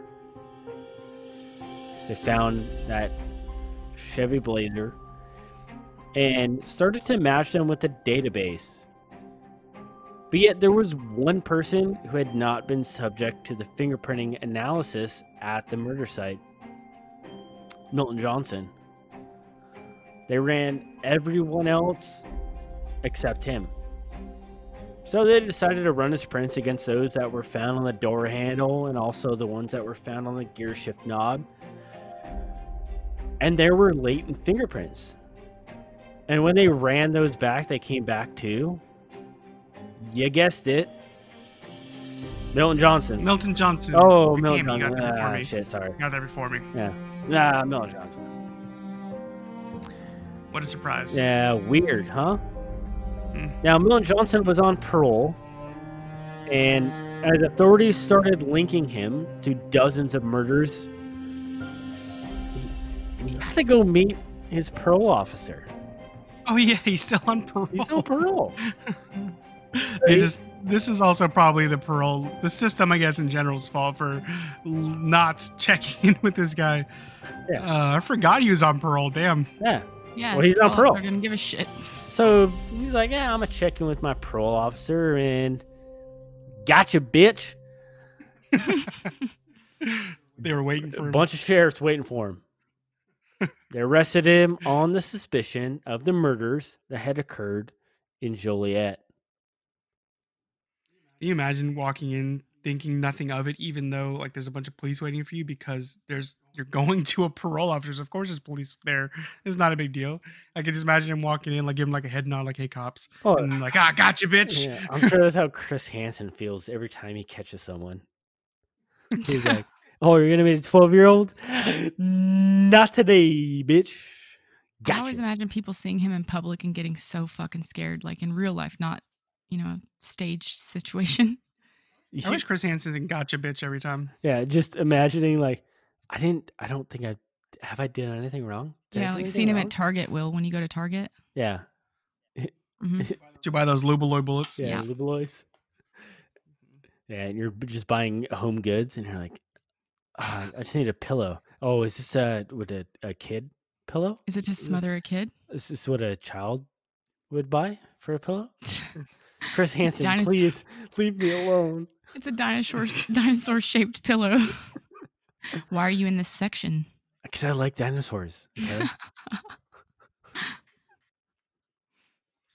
So now that police had finally caught and arrested the weekend murderer, Milton's mom and stepdad were still completely in denial and refused to accept that their son could be responsible for such heinous crimes. Just like we talked about earlier, the same thing happened last time when he was 19 years old, and that was just 14 years earlier, and 13 of those years were spent in prison. So he wasted like no time getting back to crime in general. Yeah, just killing people and stuff. I mean, it's all these situational reactions to Yeah, all these situations. acts that, just shit and, Could not have been avoided. yeah. He couldn't mind his fucking business and not go do these things. So Milton's parents maintained that their son was always so well behaved and always had a job and had no problems with other people. And they said he was a very respectful young man and they wanted to help their son and blah blah blah. But he was convicted in a 1970 rape case. And at that time, they couldn't help their son because they were not well off, or, times were tough for them. And this time, the only difference was that they could actually afford to hire like a fancy lawyer instead of relying on a public defender. The last time Milton was on trial, they weren't making decent money, but now Sam Myers, his stepdad, was making good money working for Caterpillar at the plant in Joliet. So there was this hotshot lawyer out of Chicago named William Swano, and Myers was able to retain his services for his stepson for the low price of $15,000. What? Which is equivalent to $41,000 in today's money. Zoinks. Oh, you got off easy. Yeah, that was you got a deal on that one. I don't know how he could say no. And what's funny is like during the trial, he would come up to Sam Myers all the time, like, "Hey, I need $2,000 more to do this." And Sam Myers like, "No, dude, I gave you $15,000. Use that money." It's like, "No, I got a professional coming in. I got to bring him in and fly him in. I need more money." And Sam was like, "No, dude, you got your money. Do what you do." Like Sam Myers, he stood up for himself, but that's a lot of fucking money. Mm-hmm. So, just a little side note that really it has nothing to do with this case. Is that Will Swano? He made a name for himself by doing whatever it took because he was high on cocaine the whole fucking time. He made a lot of money at the time that he was defending Milton Johnson, but the money he made, he spent a lot of it on some booger sugar. So he was a go-getter because he had to be. Coke was like, "Hey, dude, you got to go make some money for me." So in the mid-90s, Swano would get involved with other high-profile judges who would go down in history as the most corrupt officials in Chicago history. Swano would join them as he also ended up taking bribes, and the judge that he was working with, he actually let at least 3 different straight-up murderers, they can prove he did this at least 3 times, off with a warning. A murderer, just a warning. And the reason he did that was because they paid the judge $10,000 each. So in one case, he let a well-known mobster off the hook by giving him probation instead of the much-deserved jail sentence. A high-profile mobster, just like, "Oh yeah, you can just go on probation, not a big deal." That's what? That's crazy. Yeah, but don't worry though. That judge would serve 13 years out of a 16-year prison sentence, and Swano would serve 4 years and lose his license to practice and be disgraced the rest of his life. And the only reason Swano didn't get 13 or 16 years like the judge was because he became a snitch, essentially. He just told the FBI, is like, "Hey man, if you tell me other people, canary. yeah, if you point out other people who also do this, we'll give you much less time." So he got like a third of the time, or like a fourth of the time, because he told other people, the FBI, about other people who were taking money to let people off the hook. But anyways, Sam Myers was able to retain Swano, so that's good, right? Yeah. Yeah. And like I said, over the course of time, Swano would tell Myers he needed more money for like I said, hiring researchers and other kinds of shit. But Myers stood his ground and said no, he is not giving him a cent over $15K to do his job. So, on to the trial. The very first move that Swano made on Milton's behalf was to get the trial moved to a whole different county because the local media would make it impossible for them to find an unbiased jury. The judge agreed and moved the trial to nearby Iroquois County, which was good until they realized that basically only white people lived there. So Swano again asked the judge to move it, this time to Cook County, which is the county Chi-Town is in, but the judge said, nah, the fine white folk of Iroquois County will do just fine for this. So now that the trial was set to happen in Watseka, which is the town inside Iroquois County, it only had like a population of like 5,000 people. So Swano made his next move, which was to have the trial continued as many times as possible. And to that, he ended up getting 3 continuances, and the trial went from June 1st, 1984 to July 26th, 1984, which doesn't sound like a big time, but that's at least almost 2 months of extra time for defense prepare. You know what I mean? Like, that's a lot of time extra just by continuances. Yeah. So this would happen a lot. Like the defense in this case would fuck around a lot. You know what I mean? They were always pushing dates, and they were just continuances and motions, and they were, doing whatever they could to disrupt justice, essentially, or to at least prolong it. Yeah, that's a whole other thing with this whole right to speedy trial bullshit. Like, you can continue shit for years and years and years. So I don't understand any of that. No, but so Swano was defending Milton for the July 17th, 1983 murder of Anthony Hackett and the rape and attempted murder of Tanya Little. Now, the people are going to call several witnesses in this case, and they are going to describe to you how a trip to great America led us to this courtroom. They then described the brutal attack on Tanya and how she was left for dead on the side of the road. She's going to tell you that the description of the individual that did this to her is a black male with a pot belly. She's going to further testify that in March of 1984, she made a tentative identification that she saw an in-person identification or an individual by face and voice, and the evidence is going to show that that individual is the defendant, Milton Johnson.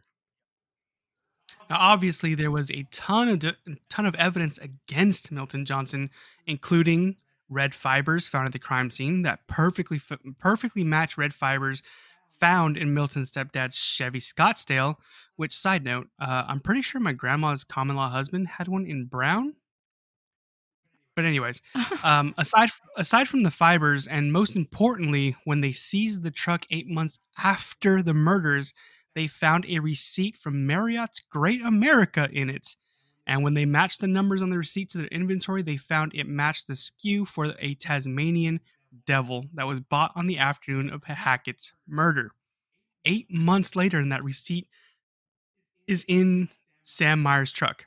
These people and these keeping up with these tiny ass pieces of paper kill me. I think it was just like, it probably was under a seat or lodged between something because they didn't notice it. Well, actually, how could they have noticed it if it was inside of the neighbor's garage for that long? Yeah. But anyway, like They found to it before. me, they found it before. No, they found it when they They went to Like, the took truck. over Yeah. it. when they seized the Seized it, vehicle yeah. 8 months later. Yeah. So it was in there for that whole time. But what I'm saying is, like, there is, to me, in my eyes, there's no question that receipt would not be there Or it would be faded heavily or something. Yeah, it would be not intact. Well, or something, but it shouldn't be there in general. at all. No. The fact that it's in there is pretty much like, hey, I was there that night. There's no question about it. Otherwise, how would Anthony Hackett's receipt be in my truck? But anyways, where the prosecution had trouble and the defense pretty much put all their eggs into this basket is that Tanya's description of the truck and Milton himself was not a perfect match. The defense's argument was basically, yeah, Hackett was murdered and this young woman was brutally raped and left for dead, but can we be positive that my client was the man responsible? I mean, after all, can she be sure of what she saw during a very traumatizing moment in her life? Like, that was literally their defense. That's The defense attorneys are fucking weasels, dude. yeah. But honestly, again, like I know they- they probably hate being that way, but that's like they have to. Like they have a job to do, but they're always finding that fucking little weaselly way out. Like, hold on, can you be 'cause sure? they don't get paid. if Can they you be don't. sure he was the one that fucking raped her? God, dude. I know she's saying he did, but can we really prove that, you know? It's just sickening to think of how, I mean, I get it, it's a job, yes, sadly they have the shit end of the stick, but imagine being one and having to convince people of shit that you might think is true and maybe really do think is true, and then you have to go home and live with yourself. It's terrible. Yeah, I don't know how they sleep at night, but probably like a baby, but it, I don't understand it. Well, they get paid enough. So- They probably sleep like a baby on their fucking $1 million Because they home. have to sleep in their car if they on don't their, work hard. on their California King overlooking the Malibu coast. Aw. Hard life. So when the prosecution had brought up that they were going to include the testimony of Ann Shoemaker about how her and her friend were harassed by a dark-colored Chevy Scottsdale and actually wrote down the license plate and found that it did in fact belong to Sam Myers, the defense said they didn't want to make it admissible because it would put fear into the people because it would make it seem like Milton was just out here harassing women. Oh, no way. Harassed. Why would they do that? Harassed. Don't do that. So on top of that, the defense questioned whether there was enough proof that the Myers truck was used in the Hackett murder, since Tanya did not get an accurate description and said like the windshield was broken when it wasn't, and furthermore, she failed to get the plate number. Actually, nobody reported the truck that day as, first of all, being suspicious or even seen in the area at all. So there was no reports to prove that that truck was even seen in the area, and the description, these little fucking minutia detail about she thought there was hubcaps on the wheels, but it was just like the lip on the rim itself made it look like a hubcap, but she thought it might have been a Ford, but it's a Chevy. It's like these little fucking nitpicky things like, oh, you said it was a Ford, but here we have the Chevy Scottsdale. Clearly you don't know what you're talking about. Is bullshit like that, I'd die if I had to tell a make and model though too. So I could do the tag, but not the make and model. That was a point that the prosecutors brought up, was that considering this is a woman, it's impressive that she even knew what if that Ford even made trucks. So I'd have been like, fuck you, I don't know it then. Just no. Eat shit. And was it the prosecution that made that, or was it the defense? Because I feel like that would have been something the defense would say, because they're trying to discredit her it was- knowledge of the said seeing the truck. No, the prosecution was like, you should be grateful that she even mentioned a brand name because most women don't even know that Fords make trucks. So the fact that she got Chevy and Ford wrong is not important because she was trying to pay attention. But it's just the defense is seriously like, the windshield was broken, but on a later date. And I think that was just fudge numbers on the insurance's part. But she got, like I said, these little nitpicky, tiny little like it's a black truck, but she's like, oh, it was like blue. These little fucking things. Yeah. But No, again, but it was black, though. yeah, it was black. But you said it was blue, right? You wrote, this report says you said it was blue and it was a Ford. Wrong. That, Yeah, I was just trying to discredit everyone. So in the end, neither Milton or Myers were let on the stand, and Swano ended the trial phase by talking about the sanctity of our judicial process and the importance of being a good jury member, because he said that it's not if you have 1 or 5 or 10, doubts. If you have any doubts, if you have just one doubt, you must say he's guilty or not guilty. There's no. So he was going on and on about the importance of being a good fucking member of the judicial system. Well, I mean, that's how it's supposed to go. Right, but considering what we know about him later, it's kind of fucking laughable. Yeah. So after he was done, the jury came back with a guilty verdict on all counts and suggested the death sentence. When it was time for the judge's sentence, the judge asked him if he had anything to say for himself, which he did. Your Honor, I don't have a prepared statement for the court. I think that a lot of things during this trial, a lot of the procedure period has been somewhat outrageous in my belief.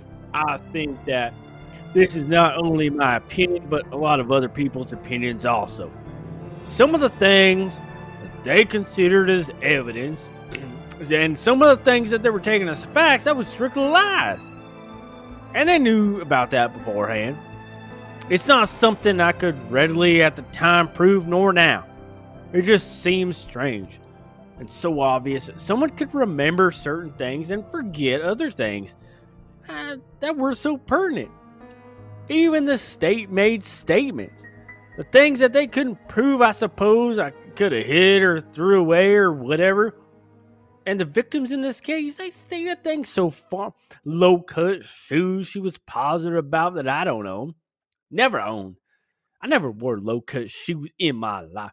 Everything they have, everything I'm saying, everything is already in print. If they can use it against me, I want them to. So it boils back down to the same thing that I'm saying, is that if she was so positive that he was wearing low-cut shoes and mine, as they may have seen yet, it was something that she was positive about. In the state of facts, I don't even own one. I don't. Have never wore, and the only kind I have is high tops. And he went on about his shoes for a long time, even though I didn't put it in here, but they did, when they searched his place, they found 2 pairs of Chuck Taylor Converses, or whatever they're called. Converse and high one tops? was low top. Yeah, one was high tops. He had a low top pair and a high top pair, so he's straight up fucking lying. But his shoes weren't the only thing he was critical of. He went on to tell the judge, Listen, Judge, I don't own any plaid shirts. Blue, I never wore them. Only people that knows this is my family, friends, and some of the things that I get mad about when I see them apply this, and I show it and I hold it in front of the jury, knowing that they're lying asses, so it doesn't make any difference. Whether it's true or not, it was implied. That's enough. I stood up there and I listened to her tell about, and she looked in the guy's eyes and she saw that there was bloodshot and the chin and shit, and she said it was a normal chin. But yet she forgot so many things. So they couldn't recall as to whether he had facial hair or not. I had facial hair for a long time. Even the investigators knew about this shit. I even watched investigators. "Oh, please don't. Sorry." I even watched investigators get up and say it was long at the time, which was a lie, because that picture proved, especially the last month of June or July, it was longer than what it is now. The fact is, I've been wearing it all along for 13 years, and the last 13 years at least, so there's no chance for it to be removed or anything and shit like that. Now, the state went so far as to imply different things, as far as my family was concerned, my brothers, and other things, and they're wrong about that. So he went on to talk about other things. So he went on to talk about other things he thought the prosecution got wrong in this case. Will, please end it. Yo, fuck it, they knew about the telephone calls and their receipts and shit, things I was taking that night as to where I was. They even knew that within a few short motherfucking hours after the incident with Miss Little, after she was supposedly rushed to the hospital and shit, and I don't know, some fucking life and death situation. I don't fucking know. That I was out with that Holiday Inn with my girlfriend at this time. Hey, they knew that they talked to her. The investigators talked to her, and they applied to me at the time of racial tension and shit. That this was somewhat disillusioned. The fuck does that mean? And they found out the girl I was with happened to be a white girl. Nah, player, they told this girl not to mention that she was with me. You understand me? They not got in touch with her. Why? You understand? So many things they knew about me beforehand they hid. They did their best. I can understand that. My attorneys, motherfuckers, was given 45 days from the time they took over this trial to defend me from these motherfucking crimes. I've been down here in this godforsaken motherfucking jail in this county's basement for the last few months with the guys in here. Motherfucking double murder? What the fuck? I was here before me, and I'm sure that was her. And I'm sure that their trial will be coming up after the election. I'm positive of that, motherfucker. I don't feel this was prepared. Now, unfortunately, you wasn't defend me. You sort of the control of everything, but that was done in the courtroom as far as evidence. I don't know if evidence is concerned. I don't know what the fuck that means. Your decision as to whether the jury could see it or not. Even the pictures, the police sketch artist and the witness gave nowhere matches me, period, motherfucker. Not even close. Even if the fact she told the sketch artist her face was a little bit wider, what the fuck?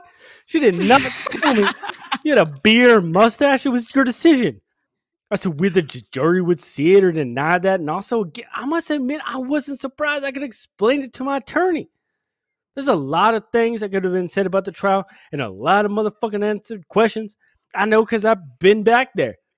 And over some of the police reports, whether myself, even from the things brought in from the Homer Township incident to whether this other incident was out on Route 6, like I said, it was admitted in evidence. And it's hard to sit up and listen to one thing and strike it from the record.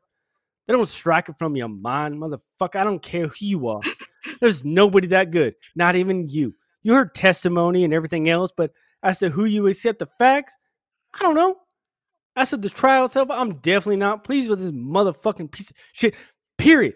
My reasons for not being there last few days is not arrogance upon the court or a sense of this. And I heard rumors as far as he's breaking, as far as that, blah, blah, blah. I got news for everybody that says he's breaking. From that day, I walked in and I pleaded not guilty, motherfucker, with a smile on my face. And I'll walk out this evening the same motherfucking way. Smile on my face. Because I get mad only when I see the statements of people. I know they're lies, and there's nothing I can do about it. That's the only thing that bothers me. Like I said, there's a lot of other things I could say, but it's not going to make any motherfucking... If I say it, probably overruled. So, you know what? Fuck you. That's all I have to say. For the record, none of the cuss words are in the script of what I wrote down for him to say. Not one. What? Improv king. That was liberties taken by Will Orr. Well, Will motherfucking Orr. Motherfucker. I say what I want to That was say. good though. I like how you got more aggravated towards the end. Yeah. So the judge sat and pondered Milton's statement Lots to for like ponder. a minute while the entire courtroom sat in silence. Then the judge said, Based upon all the evidence that the court has heard in the trial of this case and the evidence presented in the sentencing hearing, the court determines there are no mitigating factors sufficient to preclude the imposition of the death sentence. Under the law of the court now must and does sentence the defendant, Milton Johnson, to death. Fuck you. What, motherfucker? Now, that was just the first trial for the murder of Anthony Hackett and rape of Tanya Little, and he's already sentenced to death. And immediately after that verdict was finalized, the prosecution filed 4 more murder charges against him and was asking for a second death sentence. The new charges were for the murders of 45-year-old Marilyn Bayers, who owned the shop, 38-year-old Barbara Dunbar, 29-year-old Pamela Ryan, and her 78-year-old mother, Agnes Ryan. These 4 women were killed in what was known at the time as the Ceramic Shop Massacre on August 20th, 1983. For the second trial, Will Swano's services were no longer needed. Well, I should say wanted. His services were no longer wanted. However, they had already given Swano all their money, so they had no choice but to have a public defender assigned to him. Milton actually got 2. Sorry, Richard, you're kind of loud. So Milton actually got 2 public defenders. They were Sam Andriano and Richard Orloff. And Milton actually didn't mind having Andriano as his main defense. And the trial was set for September 30th, 1985. And everything was good, except for when Milton was standing before the judge, he told him that he no longer wanted to keep Andriano and Orloff as counsel and filed a motion to have the judge assign him new lawyers who were not from Will County. And the reason for wanting this was because Milton felt they weren't doing anything and everything to defend him and share the police records with him and stuff. Anyways, the trial ended up being delayed for a while, and this was because they were trying to figure out his counsel situation because Milton kept changing his fucking mind. He told the judge that actually Andriano's cool, but you gotta replace Orloff. And the judge was cool with that. Then, a week after that, Milton told the judge that he was firing Andriano over some bullshit arguments about, a medical witness or some shit. So, at this point, Milton was like, fuck it, I'm just gonna represent myself in a quadruple fucking murder trial. The judge was like, yeah, sure. But those public defenders are going to be present the whole time and make themselves available to you at any point in case you have questions or need advice because I'm not about to let you defend yourself, then fuck something up and get a mistrial because of it. Hey, So whether or not he Whitey, used them, come on, bro. hold on, Milton. Just hold on, Milton. Whether or not you use these fucking counsels, Milton, is irrelevant. They were available to you, and if you don't use them, that's on you. But you're defending yourself, and you can't file for a mistrial later. that is So now ballsy at best. it gets better. Sure. I don't know. Better could be the word. I don't know. So now Milton Johnson, if you'll remember, is like a 6 foot tall, pot bellied black guy. And he also happens to be a vicious murderer who has now free reign to walk around the courtroom and talk directly to witnesses and ask them questions.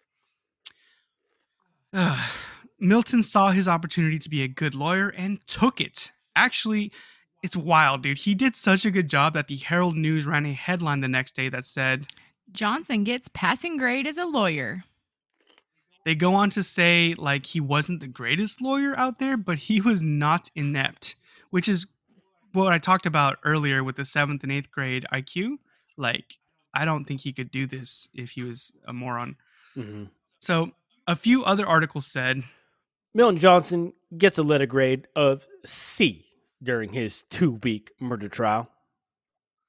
Milton's own counsel, Sam Andriano, said, There are lawyers who would have done worse. All eyes were on Johnson. He was both the mass murderer defendant and the master of his domain.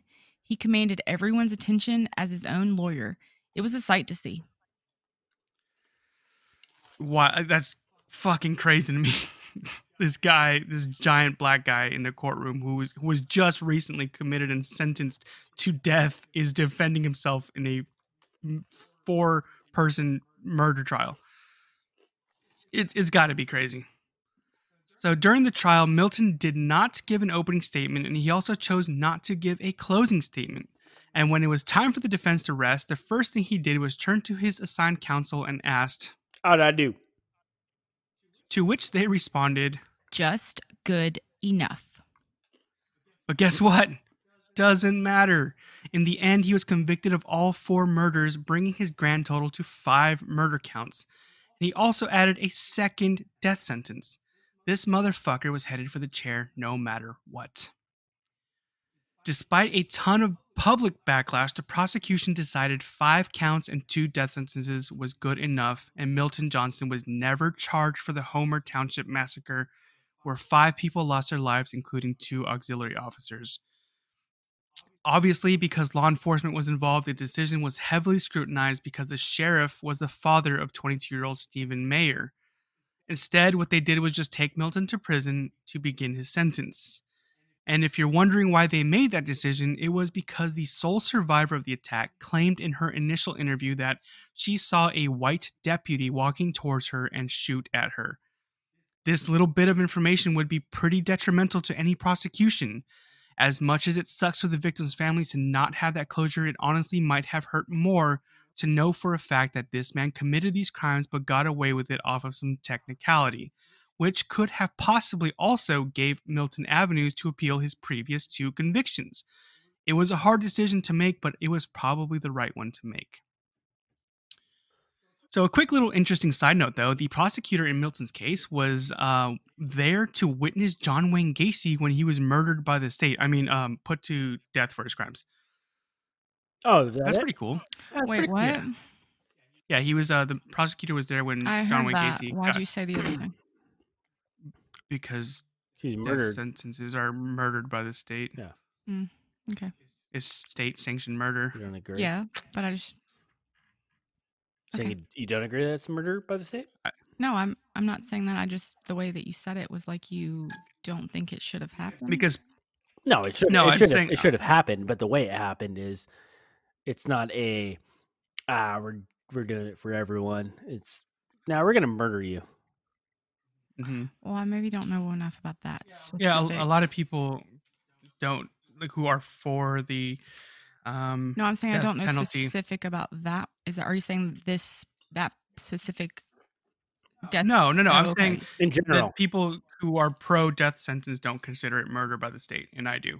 That's what I was saying. Oh, so you're not pro death sentence? No, I'm not. I'm more rehabilitation, which is the purpose of the. Yes, but Prison you system. do realize that there are people who cannot be rehabilitated, and that we spend our tax dollars giving them food and shelter for the rest of their lives when they don't deserve a pot to piss in, nor a cell wall to beat their head against. so we just murder them instead. Well, Mhm. I mean, there's trials, appeals, and there's. It's not like we do it the day No, after no, they're no, no, leaving no. the courtroom. I'm I just saying, understand. like, I understand the trials and appeals, and they you are sentenced to death, and then and then they sit on death row for 20 and then years. we stick a needle in their arm and we kill them. Well, we at least do it humanely now. Mm, That's, I mean, except in some places they have you still not kinda fuck it heard up. the terror No, I stories know of the? I know they still fuck it up. No, it's they can't get certain drugs because Yeah. some pharmaceuticals Sodium. do not want to give the what is it? The state. The It's barbiturates? What is it? The yeah, it's the sodium bicarb and the barbiturates that they were Yeah. administered in the wrong order. So essentially, they were suffering as they were dying, but they well, did the die. pharmaceutical said, "Hey, we're not giving you this shit anymore to murder American citizens," and so they've had to take alternate means. They almost brought back the shooting gallery. Yeah, I heard that. I don't know. I is guess I nutty. get what you're saying. There's that is considered, it's technical murder. Yes, I get that. But I do believe that there are people in this world that do not deserve to be alive after doing what they have done, and there's no way, shape, or form they will ever be able to be rehabilitated. So why should we spend our tax dollars paying for them to live the rest of their days out in a Why do you we police the world? Same question. You might as well just fucking throw them in a prison cell and just be like, "Hey, you're gonna rot here," rather than that's just fine. Rot there, but don't- rather than just murder someone. Yeah, well, that's like your opinion, man. But Whatever, dude. the other like 8 murders they were pretty sure Milton committed, they put in the books as closed, and even though he was not convicted of those crimes, they are attributed to him. While Milton was in prison, he was constantly appealing his death sentence over and over again he was told, "Nah, you gonna die." However, in 2011, when Milton was 60, the state of Illinois repealed capital punishment. So even though he had been given the death penalty twice, Milton Johnson is still alive in Maynard Correctional Facility located in Chester, Illinois.